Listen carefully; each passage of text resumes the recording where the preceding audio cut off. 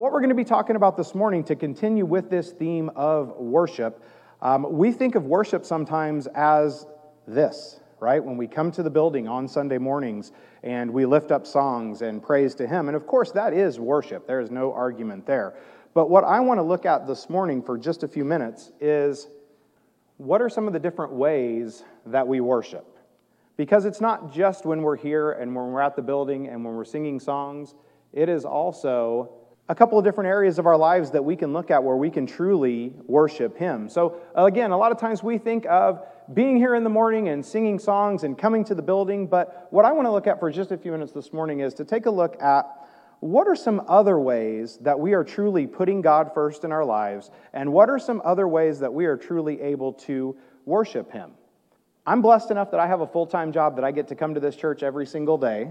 And a lot of times it is every single day. And I get to spend time in the Word and prepare lessons and work with these amazing young people. And I get to do things that kind of keep me God-focused on an everyday basis. But what about those of you who don't have that opportunity? What about those of you who are teachers and accountants and all of the many other wonderful things that we do? How do we continue to put God first? How do we continue to worship God even when we're not here on Sunday morning? And that's exactly what we're going to take a look at this morning. What I want to do is share a couple of Bible stories with you, and they're not new Bible stories, I don't think, for most of us. They're going to be pretty common stories, but what we want to look at is how not only did they use these stories as worship to God, but how do we apply that to our lives as well? The first thing we're going to look at is we are going to look at worship through humbling. Now, if you brought your Bible this morning, or if you didn't, you can pull out your Bible app, you can pull out your phones, or there's Bibles in the pews as well, but I would love for you to either follow along in your Bible, or I've also provided the scriptures for you on the screen, but we're going to start out in Luke chapter 7, and we're going to start out reading verses 37 and 38. So Luke chapter 7, starting in verse 37, and it says, "A woman in that town who lived a sinful life, learned that Jesus was eating at the Pharisee's house, and she came there with an alabaster jar of perfume. As she stood behind him at his feet, weeping, she began to wet his feet with her tears. Then she wiped them with her hair, kissed them, and poured perfume on them."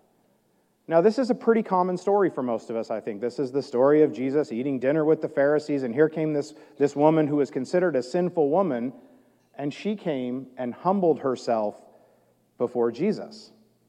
So she came along and cleaned Jesus' feet and poured perfume on them and poured oil on him and some of the things that were kind of the tradition of the day. So when this happened, what we find that the other people kind of got upset. The other people that were at the table, and we're not going to take the time to read the whole scripture, but the other people at the table were like, if you were really a prophet, you would know that this is a sinful woman. What are you doing? Why would you bless her? Why would you speak to her? Why would you be at the table with her? And what we find through the scripture is Jesus takes a look at everybody else at the table and says, well, wait a minute. Did you honor me in the same ways that she honored me? Don't we often do the same thing? We're so busy pointing at everybody else that we're not paying attention to what we're doing. So my question is, do we truly humble ourselves as a form of worship to God? Sometimes we do, and maybe sometimes that we don't. But I'll give you a perfect example. I love nothing more. I watch a lot of sports. You guys know, those of you who know me, I watch probably too much sports. Maybe not right now because I'm in school and I don't have time for sports, but I love to watch sports. And what I really love is when somebody accomplishes something great and they turn that glory back to God. We may not be athletes, but do we do that same thing? When the good things happen in our lives, do we turn to God and humble ourselves before Him and give Him the credit and give Him the glory? Or do we take it on ourselves? Right? Because that's human nature. We all want that recognition and we all want that praise, but do we remember to turn that praise back to God? Because that's something we can do in our daily lives to point people to Jesus, right? Is to give that credit back to Him. So when we humble ourselves, just like this woman did, that can be a form of worship. Because again, it's not just singing songs on Sunday morning. There's lots of ways that we can worship Him, and being humble is a great way to start. The next one I want to look at and Brother Ron just touched on this a few minutes ago as well, is going to be worship through giving. So flip in your Bibles with me to Mark chapter 12, and we're going to start out in verse 41. So Mark chapter 12, verse 41. And it reads, Jesus sat down opposite the place where the offerings were put and watched the crowd putting their money into the temple treasury. Many rich people threw in large amounts, but a poor widow came and put in 2 very small copper coins, worth only a few cents. Calling his disciples to him, Jesus said, "Truly I tell you, this poor widow has put more money into the treasury than all of the others. They all gave out of their wealth, but she, out of her poverty, put in everything she had to live on." So each Sunday morning, when we have a chance to come together, we have a chance to give an offering. And we do that kind of on a regular basis. But do we really take the time to think of our offering as not just a monetary donation to keep the lights on and to keep the air conditioning on and for us to have this beautiful building that we have? Or do we look at that as a way to honor and to worship God? I don't know. Are we guilty of that sometimes? We may be. And when we give our offering, do we give what's convenient and what's easy? Or do we step out in faith and say, you know what, I'm going to give just a little bit more and see what God does with that? Because we know what happens when we give it all to God, right? He gives it back tenfold. So I want us to really stop and think when we do our offering or when we're giving money to other organizations or whatever the case may be that are Christ-centered organizations, are we looking at that simply from the standpoint of parting with our money? Or are we looking at the standpoint of this is my way of honoring and worshiping God? Because the Bible tells us that the Lord loves a cheerful giver.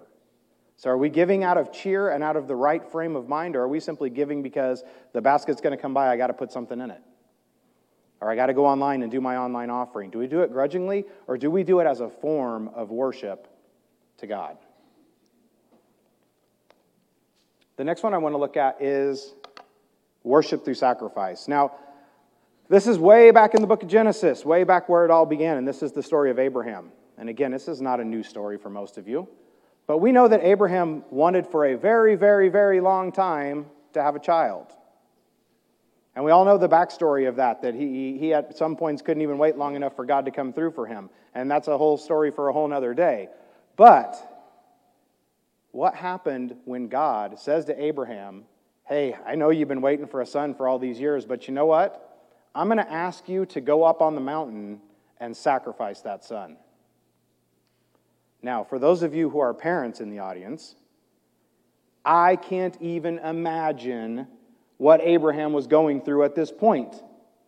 He had waited all this time to have a son. He finally has one that he loves more than anything in the world, and now God says, you know what? I'm going to ask you to give it up.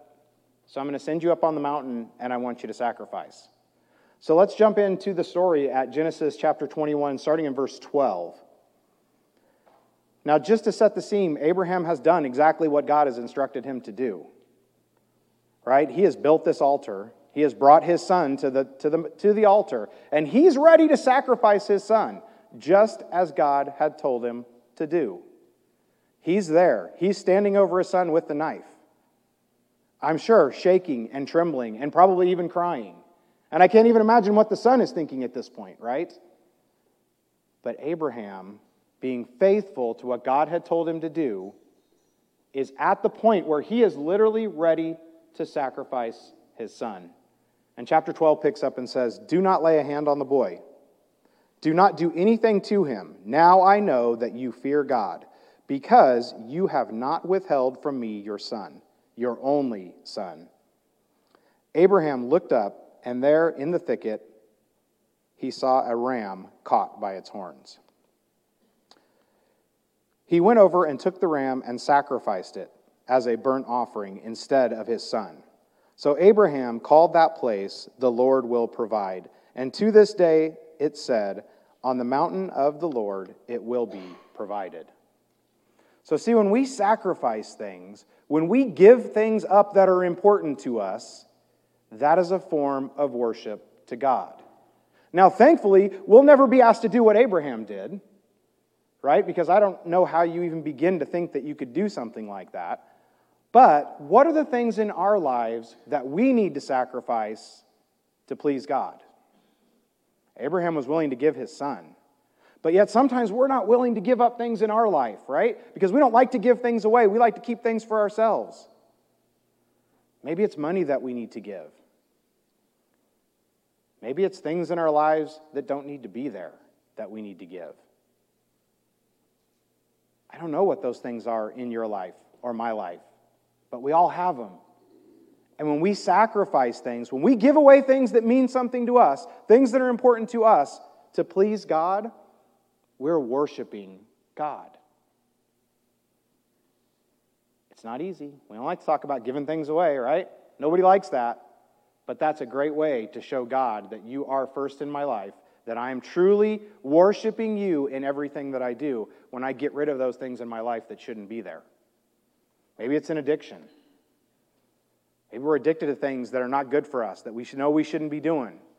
When we give those up, not only are we doing the right thing, but we're telling God, look, I love you enough to sacrifice this. And that's what I love about Abraham, is he was so faithful to what God was telling him to do. He was ready to sacrifice his son. And I believe had God not stopped him, he probably would have.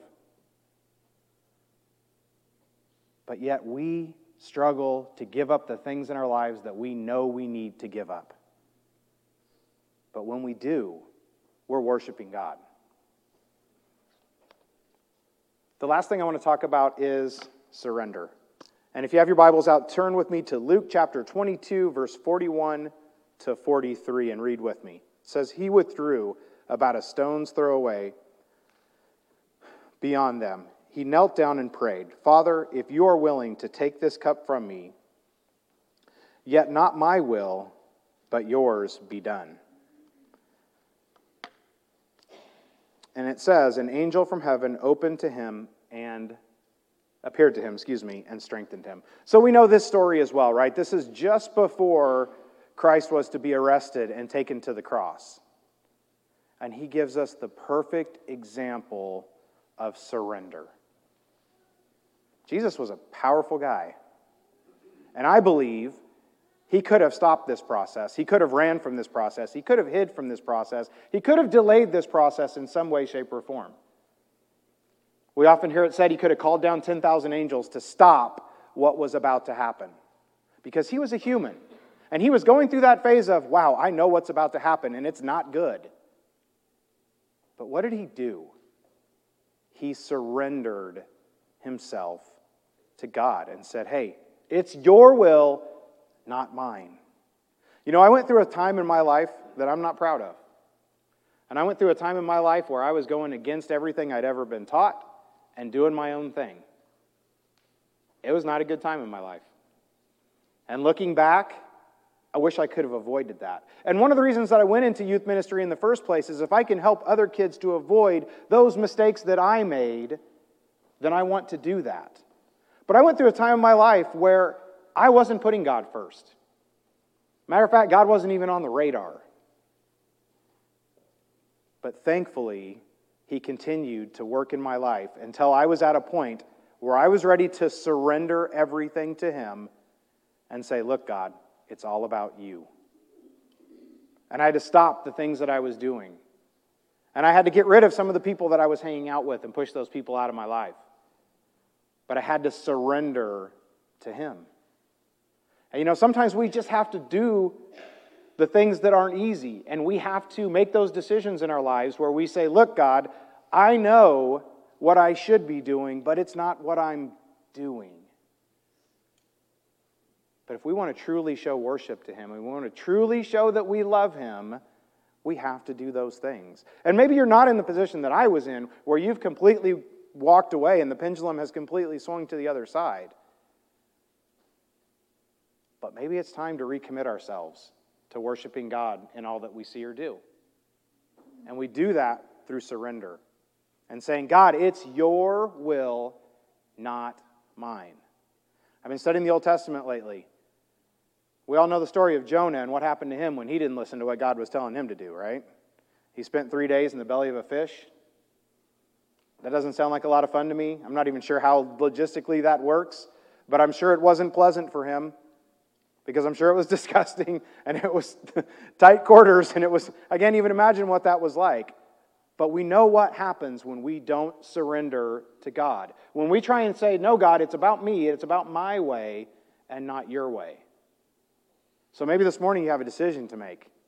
Maybe you have to make that decision that you haven't been worshiping God in everything that you do. We're all crazy, busy people, right? We live in Orange County, which means most of us, both parents are working in the household. Maybe some of us are blessed not to have to do that, but most of us, we're both working, and we both go off to a job every day, and we're raising kids, or we're in school, or we have other activities that we're a part of. So we have to look for those ways to worship God in everything that we do. And these are just a few examples. There are tons of other examples that we could go through of ways to worship God other than just Sunday morning. But what I want to encourage you this morning is to look for those ways in your life. Whether it's humbling yourself, whether it's taking a look at your giving, whether it's taking a look at some things in your life that maybe you need to sacrifice to make time for God, or whether you just need to resurrender yourself to Him and say, God, you are the most important. You are number one in my life, and I want to recommit that to you. Would you pray with me? Dear Heavenly Father, we thank you for this beautiful day. We thank you for this opportunity that we've had to come to this place this morning to sing songs of praises up into you. And Heavenly Father, we pray this morning that you will help us just look for ways in our lives that we can continue to worship you after we leave these doors today, Heavenly Father. Help us to look for ways to always be pointing to you, to point others to you, and to truly worship you in all that we see and do. Heavenly Father, we thank you for loving us so incredibly much that you were willing to send your Son. We thank you so much for all that you blessed us with and for this beautiful place that we live and this amazing church family that meets here on Sunday mornings. So, Heavenly Father, we ask that you would just be with us this morning and help us to look for those ways to glorify you in all that we do. We thank you so much for sending your Son. It's in Christ's name that we pray. Amen. In just a moment, we are going to sing another song with One by One. And if you are at a point in your life where you would like to be baptized, the baptistry is ready. It's warm. It's clean. It's ready to go. There is no reason for you to leave here this morning without getting that taken care of. Or maybe you're a Christian and you have fallen away like I did at one point in my life.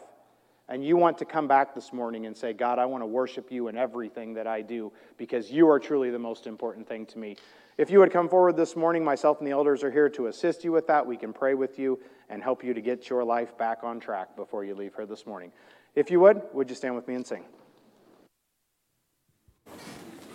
Over all the earth, you reign on high, every mountain stream, every sunset sky. But my one request, Lord, my only aim, is that you reign in me again.